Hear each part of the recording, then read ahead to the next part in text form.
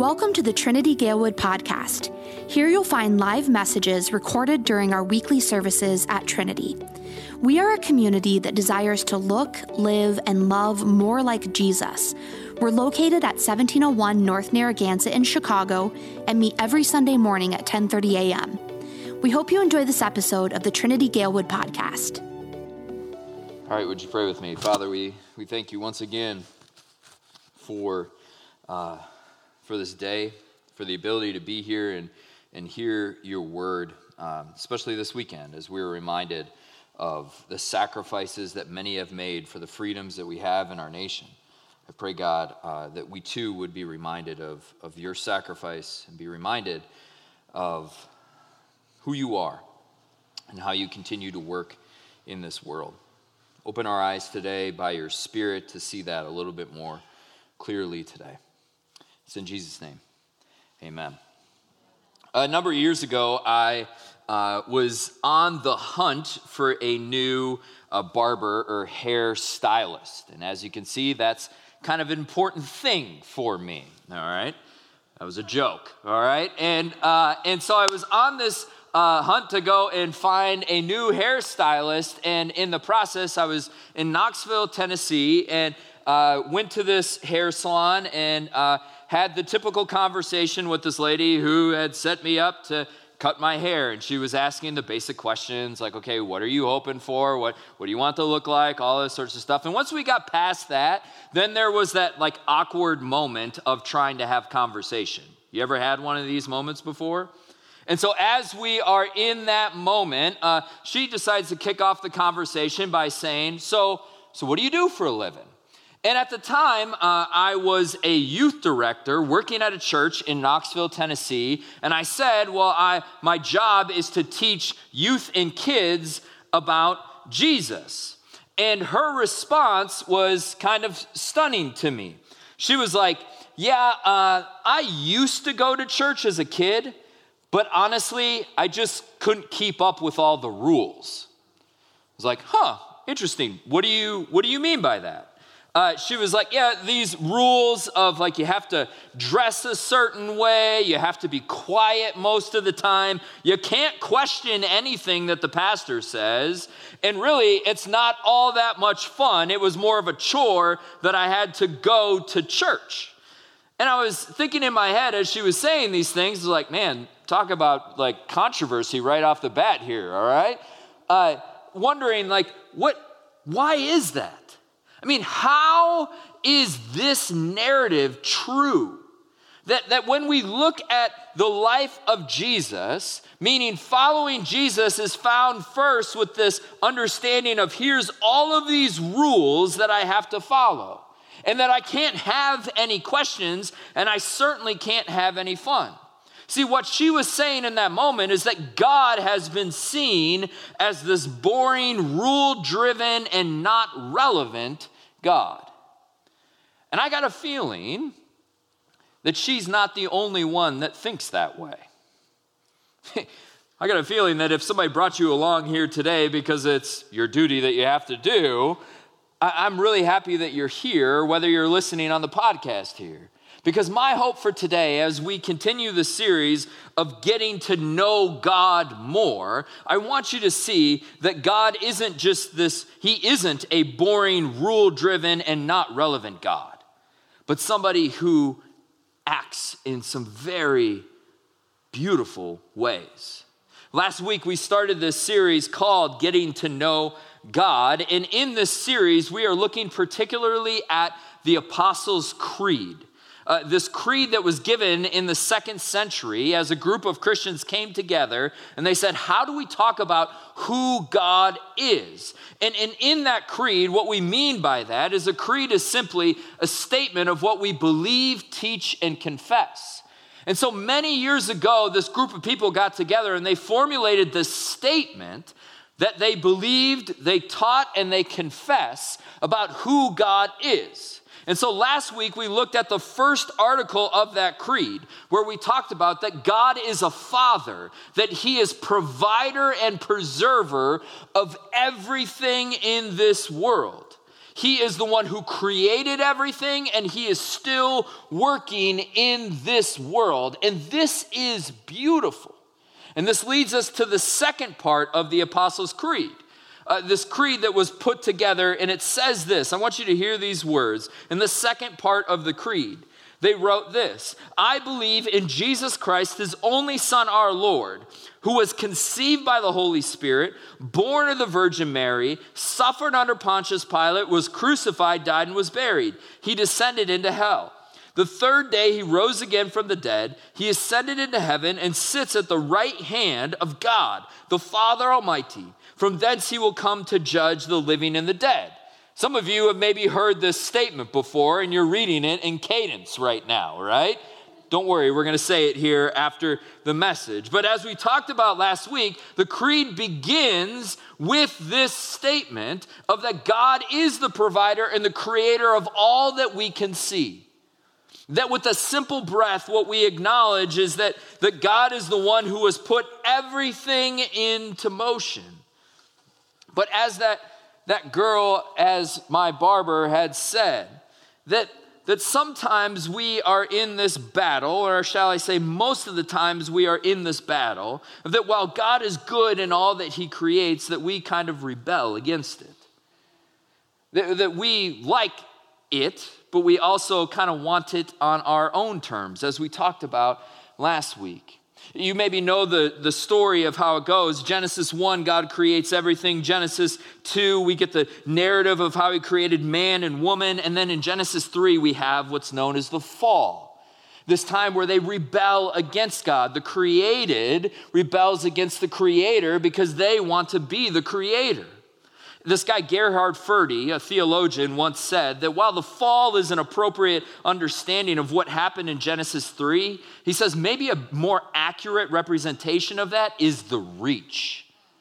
Meaning that we as human beings are trying to reach and be God.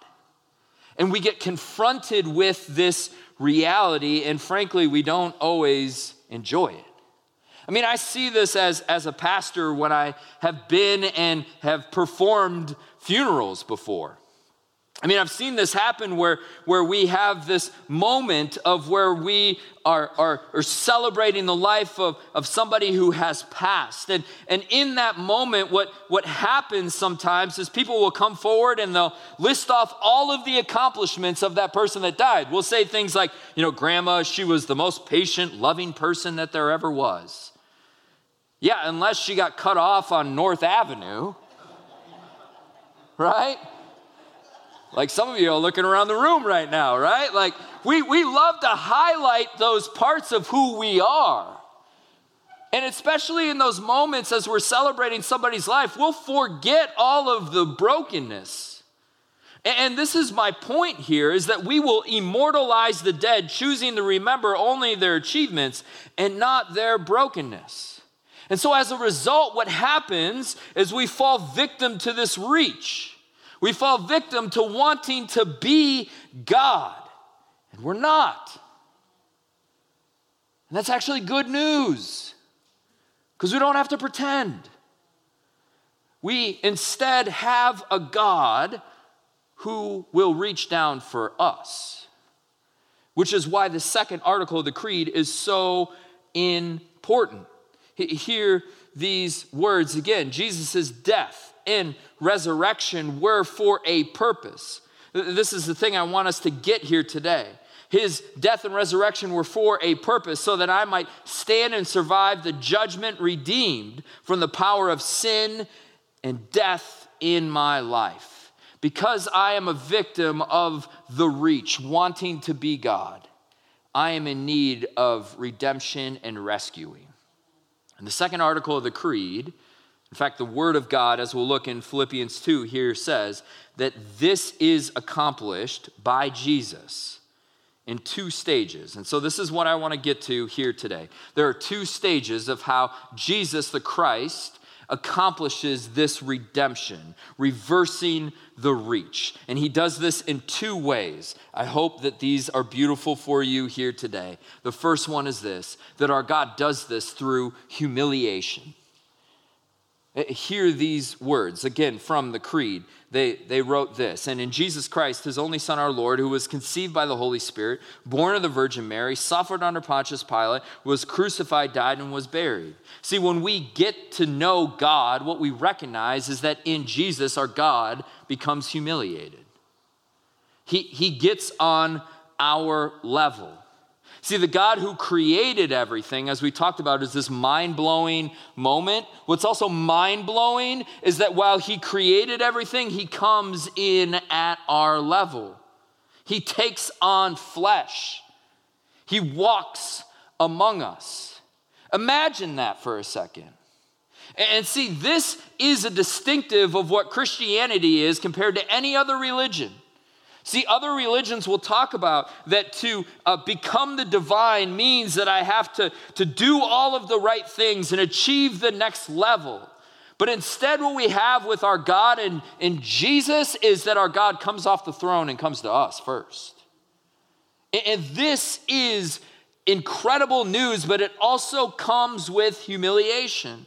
Notice how Paul said it in Philippians 2, verses 5 through 7. He said, have this mind among yourselves, which is yours in Christ Jesus. He's saying, take on this mindset because he has given it to you, who though he was in the form of God, did not count equality with God a thing to be grasped, but emptied himself by taking the form of a servant, being born in the likeness of man. See, our God is one who not only created everything, but he emptied himself, becoming the form of a servant. It's kind of like if you've had the encounter with like one of those little kids that came up for Kid Street. You know, like when you are having a conversation with just a little infant, you get on your knees and you whisper or you lisp so that they understand what you're saying. You get on their level, and this is what our God has done for us. Our God has come on to our level. As we talked about from this, we read from this beautiful hymn by a guy named William Billings. He said this about our God. He said, seek not in courts and palaces, nor royal curtain draw, but search the stable, see your God extended on the straw.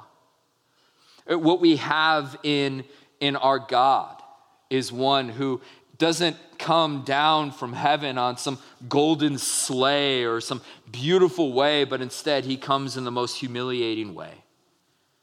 Extended on the straw in a house where there was crowded and they weren't allowed to be in, but they made extra room for this young couple. I mean, just think about the irony and the beauty of what's going on here in this moment. God empties himself. He lowers himself. And Paul continues in Philippians 2, verse 8. He says, and being found in human form, he humbled himself by becoming obedient to the point of death, even death on a cross. His humility wasn't just done for some kind of show. This isn't some like celebrity sighting of like, all right, now I'm going to come and sign a bunch of stuff and merchandise so that I feel better about myself. No, instead, what our God has done is he comes down on our level and he comes to the point of death, crucifixion for us. And this is beautiful. This is who our God is. As Paul would write in another place in 2 Corinthians 5, verse 21, for our sake he made him to be sin, who knew no sin, so that in him we might become the righteousness of God. See, our God takes on humiliation so that we can be made right with God. Now, see, if God is just one who takes on humiliation, if he just dies and is crucified, he's unlike any other person who sacrifices their life for something great. And while that deserves honor and respect, I mean, that's something that we're celebrating over this holiday weekend. We are celebrating those who have sacrificed their lives for the freedoms that we have. And we should say thank you to those who have given their life for the freedoms that we have. But what's different about Jesus is that he wasn't just a sacrifice. He also rose from the dead. which leads to the second part here of how God accomplishes this. The two stages of who Jesus is, the Son, is that not only is he humiliated, but he's exalted. He has a state of exaltation. Notice again from the Creed these words as they wrote. They said this, that he descended into hell. The third day he rose again from the dead. He ascended into heaven and sits at the right hand of God the Father Almighty. From thence he will come to judge the living and the dead. It's kind of interesting. Theologians have argued about this for a while. But what's interesting is that in this statement that he descended into hell, is that humiliation or exaltation? And what a lot of theologians believe is that when Jesus, when he died on the cross, he went into hell and he had a victory parade. He went there to say, guess what? The good news is that I have been the sacrifice, and that there will be redemption from death. That this is not the end. That I have overcome sin, death, and the devil, and that would be found on that Easter morning when the tomb would be open.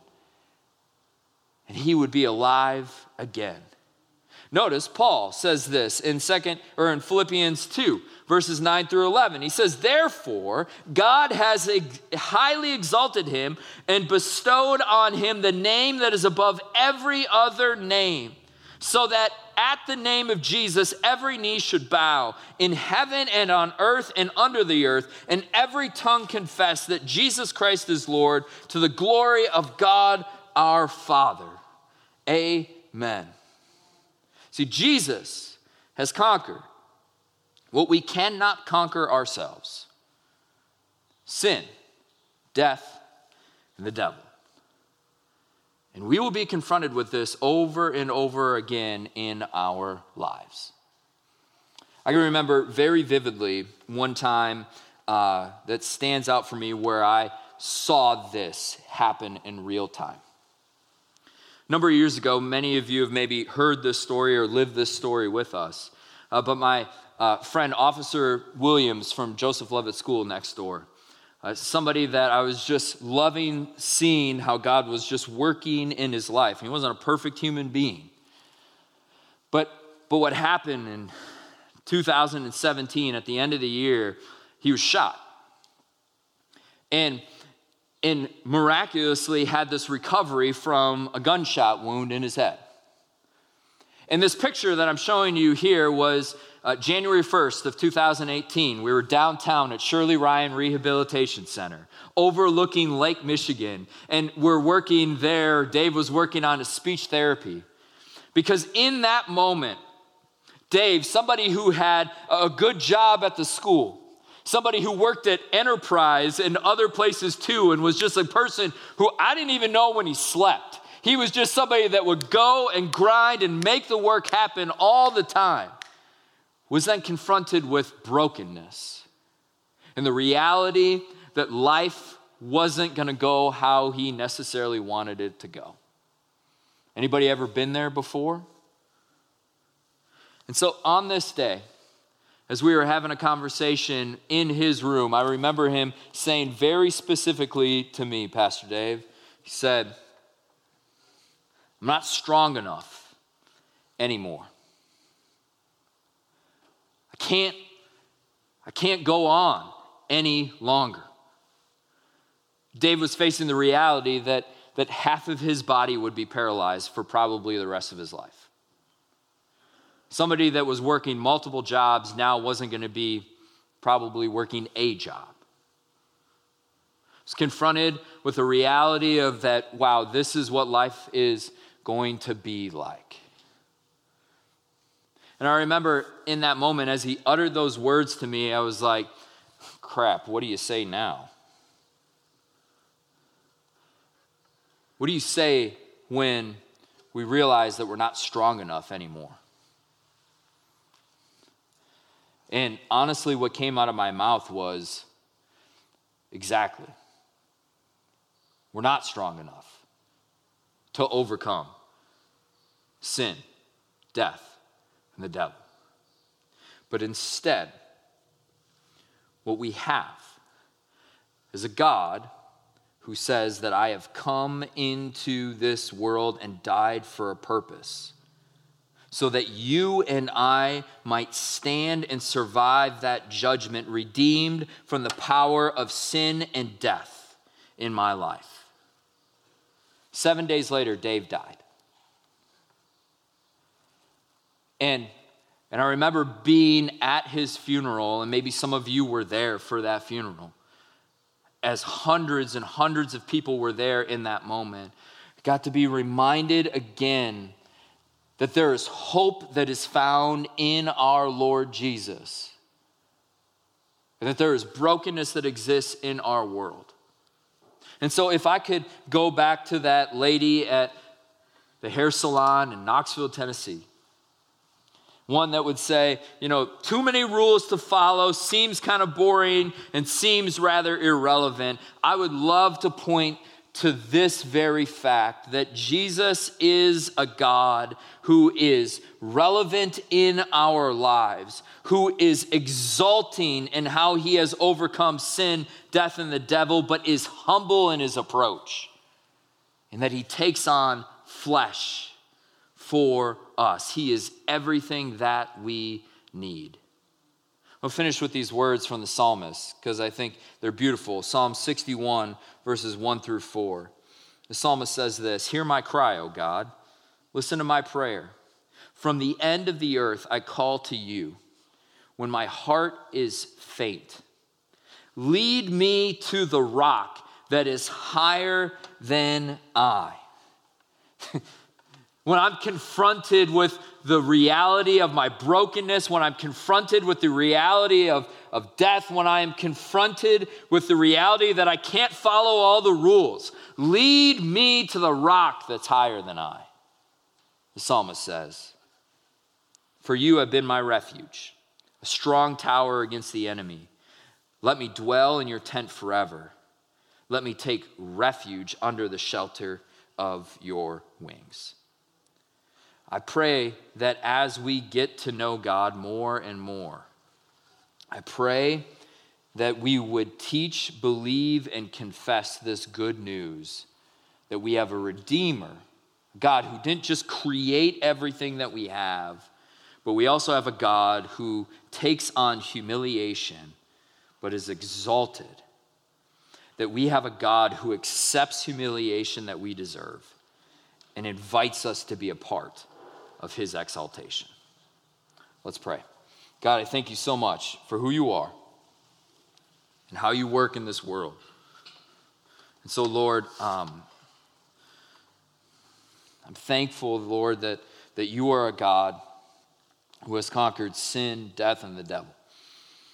And Lord, I know that we get confronted with brokenness in so many different ways inside of our world. Lord, I pray that we would cling to your word. We would cling to the promises that you make. A promise of exaltation, one that in you comes with new life and a hope. And so, Lord, I pray that would be a message that we wouldn't just hold for ourselves, but something that we would share with others as those people did thousands of years ago as they wrote a creed confessing who you are. I pray, Lord, that those words would be words that we would remind ourselves but share with others as well. It's in Jesus' name. Amen.